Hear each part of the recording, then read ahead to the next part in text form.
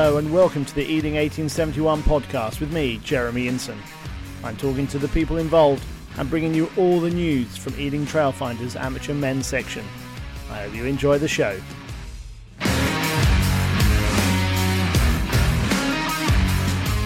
Ealing! Ladies and gentlemen, welcome back. We've had a little break, as have the few of the teams. We're back now with one of the very long-serving members of the team, famous man in the front row, Mr. Tim Hitchcock. Tim, it's been over a week since the loss to Cheshunt. You've just come out of a video review session of that match. What was it like? How was Mark Percival's feedback? Well, hello, Jez. It's just a bit disappointing, really. Well, we've come out of analysis, and it is a game we really should have won. That we spent most of the second half coming up through the game, consistently putting pressure on Cheshunt, and just we couldn't make it work for us. We got ahead, then stupid errors, and it just didn't work for what we needed on the day. And yes, there was a few bad decisions here and there, a few dropped balls, but it was a game that was winnable for us. It's just a shame that we didn't do it. I took it hard after the game. I was sat in the change room miserable. And I'm glad we had a coach back, because the only reason that I was happy again was because we were getting pissed. You got to soothe the bruises. Was it 32-28 in the end? Yeah, 32-28, And they how was it 5 minutes from the end they scored a try? Yeah, 5 minutes from the end. Just again, it was down to our mistakes, silly errors, gave them the ball, and then they worked their way down the field after penalty after penalty after penalty, and the fight it gets too much to defend 5 meters out against what was a very physical Cheshunt team, that they knew how to play in close quarters and physical game. They weren't the most talented team, but they were definitely the most physical game of the year.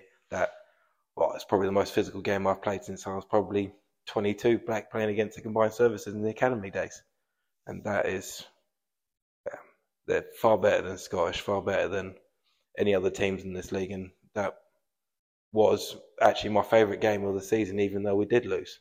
What was it? I mean, you mentioned intensity, and we bumped into each other the next day, didn't we? Tesco Car Park, over in Perry Vale. You mentioned you're a bit bruised. Have they gone down at all?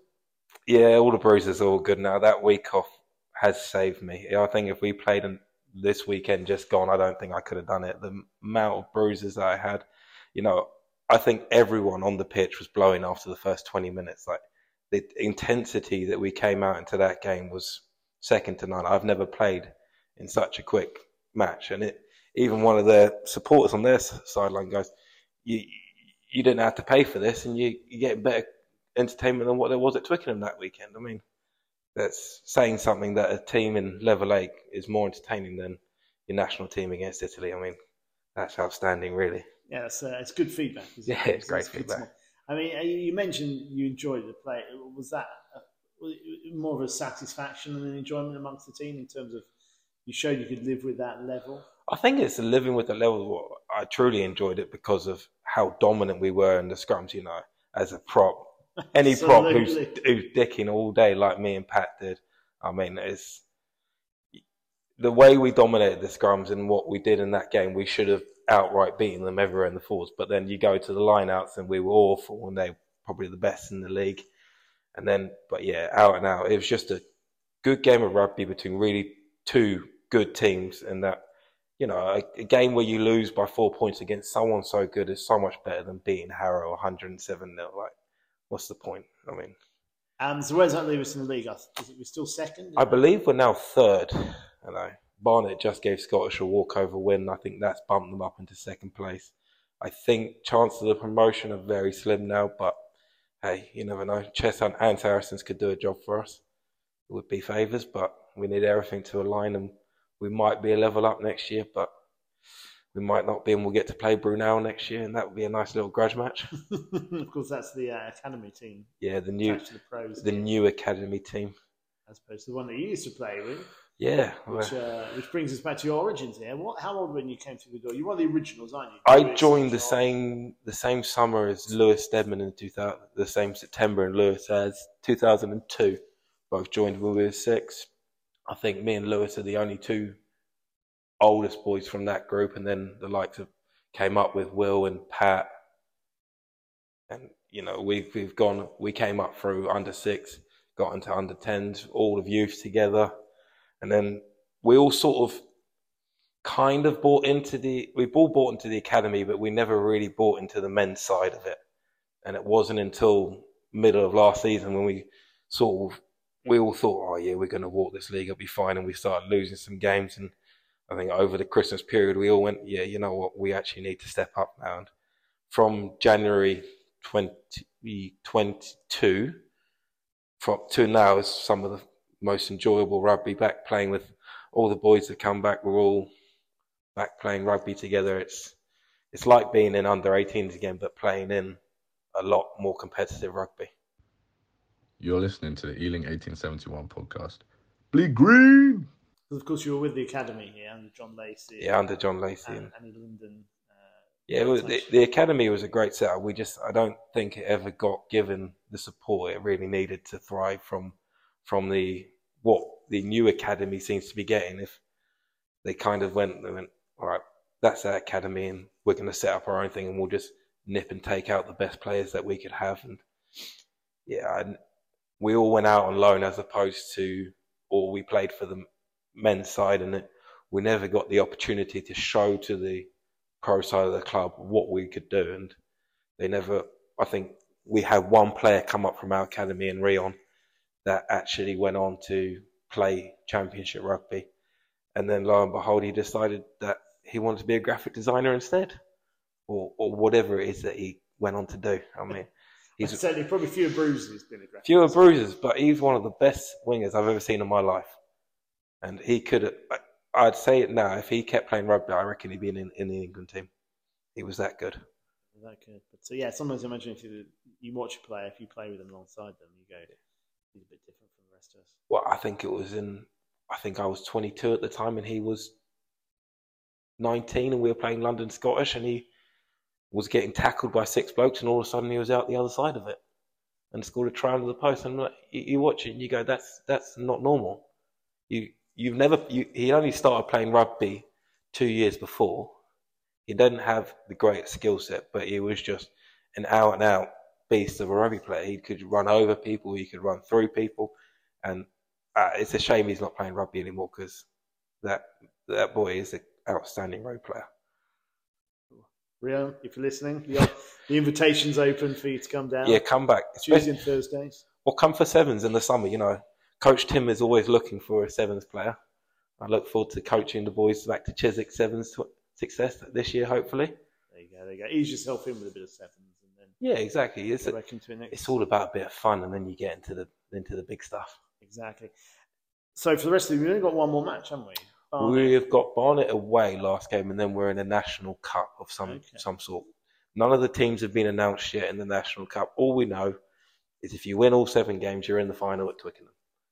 So that's the prize that could be sitting somewhere at the end of the rainbow, but no one knows where the rainbow is.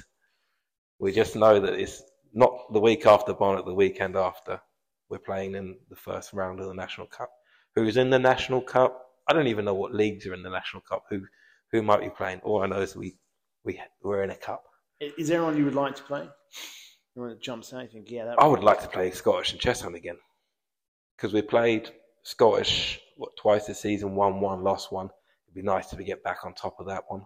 And Cheshunt again, just not so much to relive that game, just the game we had here against them was that bad, and that's the first time 1871's really been defeated. And then if we could go and lose by such fine margins and then have another game with them and be able to get across the line, that would be fantastic. But also a trip up north or a trip down south on a coach for a couple of hours, who wouldn't want that? Overnight trip somewhere, maybe. Oh, could you imagine? That'd be carnage. Southwest, down in Devon or Cornwall, or up in the northwest or in Yorkshire, northeast. Yeah, up to Newcastle would be good. Overnight on the tune. yeah. I don't know how many boys would come back would be the problem. I think that'd be it, but hey, it'd be a fun weekend. Yeah, forget it. That's right. Before we finish, this weekend, another free weekend. What are you going to get up to? I was going to play for the twos, but it looks like I'm going to be at work. Everybody who's listening, or or everybody I play with knows that I work way too much as it is. So me working on a Saturday should be a surprise to no one. Now, obviously, let's say you've been here a long time. You've got a big smile on your face right now. You always have a smile on your face on the pitch in training. Or not on the pitch. Never smiling on the pitch. No, it's hidden behind the frown. If you watched that game, there was a lot of angry Tim. So how much are you enjoying it? Like you said, you've been in the junior, one of the sort of traditional juniors and youth. You had the academy. Where does this stand in terms of how you enjoy it? I haven't enjoyed rugby as much as what I have right now ever in my life. Like, minis rugby's fun, you're just running around that's all it is. Youth rugby was great. I remember back in under-13s we won Hearts Middlesex League 1. That was amazing. Academy rugby, I wouldn't say it was enjoyable. You came to training, academy felt like a chore. You were expected a lot of you when you're also doing a lot in your own personal life. Not everyone pitched in, and then you go to the weekend and you went to go play and there'll be 5 academy boys in with the men's team. You're like, where is everyone? Whereas now, you come to training on a Tuesday, you come to training on a Thursday, everybody's there, everybody's having a great time. And when we're playing with a smile on our face or running around happy, we don't get much better. And I don't think this season has been, I don't know how to describe it, to be honest with you, Jez. It's just fun. Long may it continue then, Tim. Thank you for stopping by after training.